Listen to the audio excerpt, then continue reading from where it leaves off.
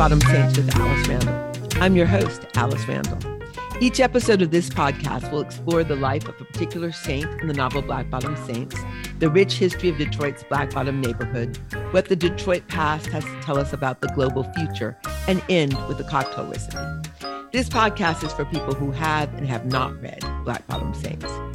Each episode will be talking about the play between history and fiction and how one informs the other.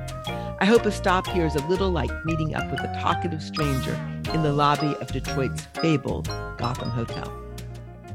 This episode will be celebrating the movable feast of Thanksgiving and the saint Ziggy called Mr. B, Billy Eckstine. So let's kick off our Thanksgiving celebration with a feast of 3 Billy Eckstine songs, perfect to be savored on repeat during your cooking, instead of cooking, before your meal, after your meal, if for compensation, if you don't have the guest you want, for celebration, if you do have the guest you do, if you're all alone or you're in a big crowd, 3 great songs to listen to: Rhythm in a Riff, Jelly, Jelly, and The Very Thought of You. Rhythm in a Riff is something Eckstine wrote and sang, and it's a tune that can be appreciated by the most advanced jazz aficionados and the youngest child. I think that makes it perfect for this holiday where many generations often come together, but it is so smart and deep. It's perfect if you are solo on Thanksgiving. Jelly Jelly is pure, sly deliciousness, perfect for the transgressive table that acknowledges Thanksgiving is a holiday rooted in theft of lands and violation of trust, but also in respect for gratitude. That's Jelly Jelly. The Very Thought of You, Ziggy's favorite Eckstine tune, puts us in the heart of the Eckstine story. The first words of that song, The Very Thought of You, are the near to last words of the Eckstine chapter. I don't need your photograph to keep by my bed. Your picture is always in my head. I don't need your portrait. I see your face in every flower. Your eyes are the stars, the very thought of you, and I forget to do the ordinary things. No one knew the power of a photograph more or more tragically than Billy Eckstine.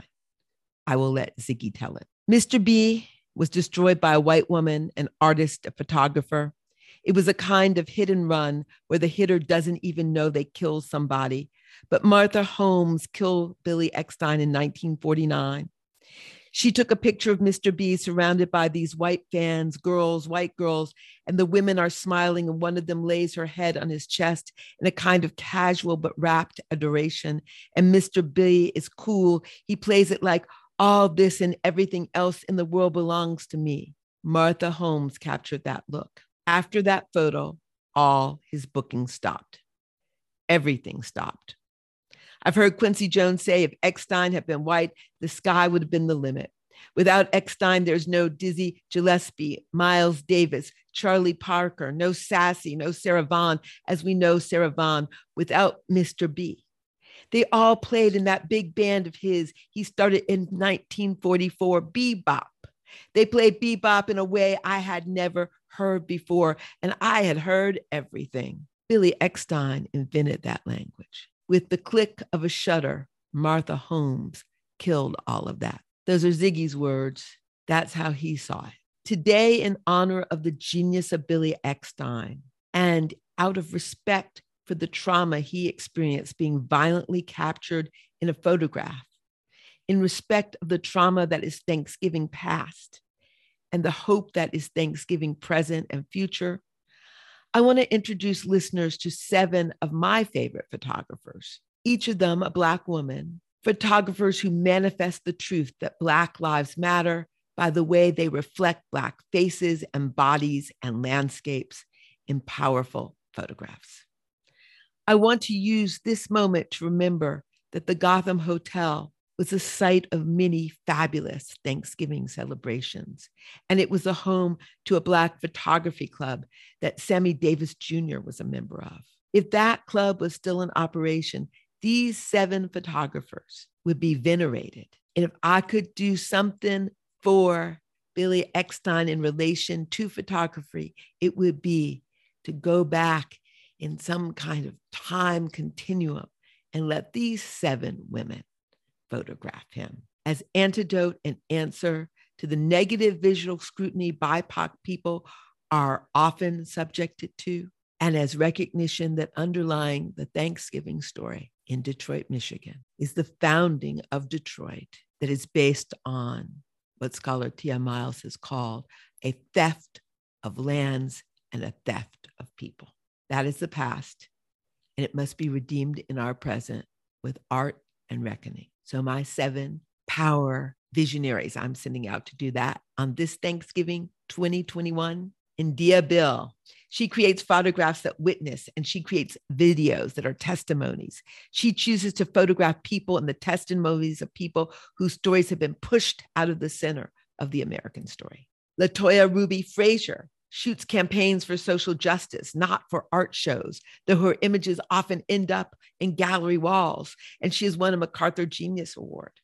Her photo series have titles that ask questions, including, what is a family? What is an urban pioneer? Why does clean water matter? All of those are good Thanksgiving questions. Jean Mutusami Ash has a daughter she named Camera. She published a book, Daddy and Me, which features photos of her late husband, Arthur Ashe, and their daughter, Camera, documenting her daughter's response to her father's illness during his last year of battling AIDS. As a child, Corrine Simpson fell in love with jewelry and would eventually become a jewelry designer, with her most notable collection known as the Black Cameo. She was one of the first women to ever cover the Paris fashion shows, and she was a Black woman. Biddy Eckstein would have particularly appreciated Corrine Simpson. His sartorial swagger was a significant aspect of his musical performance and his art of life performance. Lorna Simpson, no relation to Corrine, combines text, words with images, pictures. Simpson often photographs things, not people. Some of her series include the bed, the bathroom, theater seats, staircase, fire escape, and one of my favorites, wigs.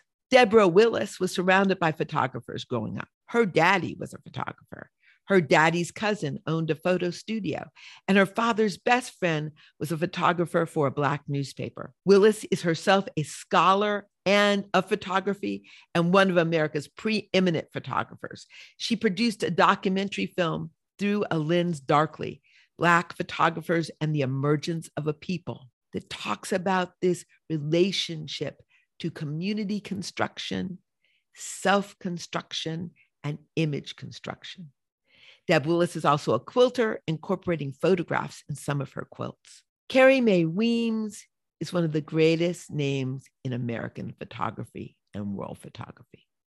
Her most famous photographs are known as the Kitchen Table series. It's a series of Black and white pictures of Carrie Mae Weems sitting at a kitchen table playing different roles.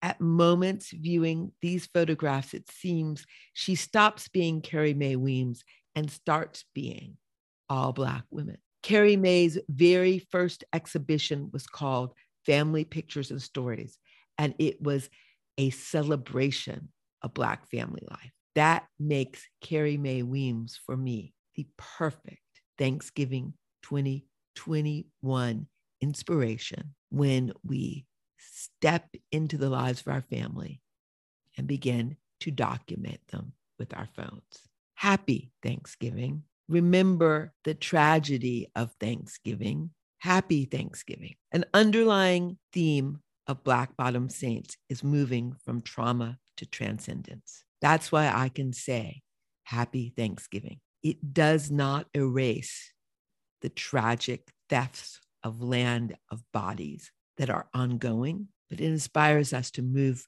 from the place of trauma into the place of transcendence, honoring the traumatized. It allows us to say joy is radical. So happy Thanksgiving for all. Play some Billy Eckstine, pull out your phone and take powerful pictures of your family, your friends, your families. That's what I call friend family. Take pictures of their truth and beauty and have a toast to Billy Eckstine and whoever it is in your life you don't need a photograph to remember, while knowing that photographs shape who and how we remember and are remembered. Thanksgiving is happy and traumatic. Two contrary things can exist in the same moment. So let's embrace joy with art. Take a photograph this Thanksgiving that says, I see you. Be India Beale for a moment. Take a photograph that says, this is my family. Walk in the footsteps of LaToya Ruby Fraser for a moment. Take a picture that says, I see one of my family members is hurting. Be Jean Mustasami Ash for a moment. Take a picture that says, this person is dressed. Be Corrine Simpson for a moment. Take a picture of an object and add words. Be Lorna Simpson for a moment. Take a beautiful picture of someone or something you think is beautiful. Be Deb Willis for a moment. Take a picture of yourself sitting at your kitchen table. Be Carrie Mae Weems for a moment. Take a photograph that is a liberation space for the person photographed and for the photographer. And shake up one libation for the feast day of Billy Eckstein, the swankiest cloud. 1.5 jiggers of Calisea liqueur, 1.5 jiggers of Plymouth gin. Place in a cocktail shaker with crushed ice. Shake, strain, and serve.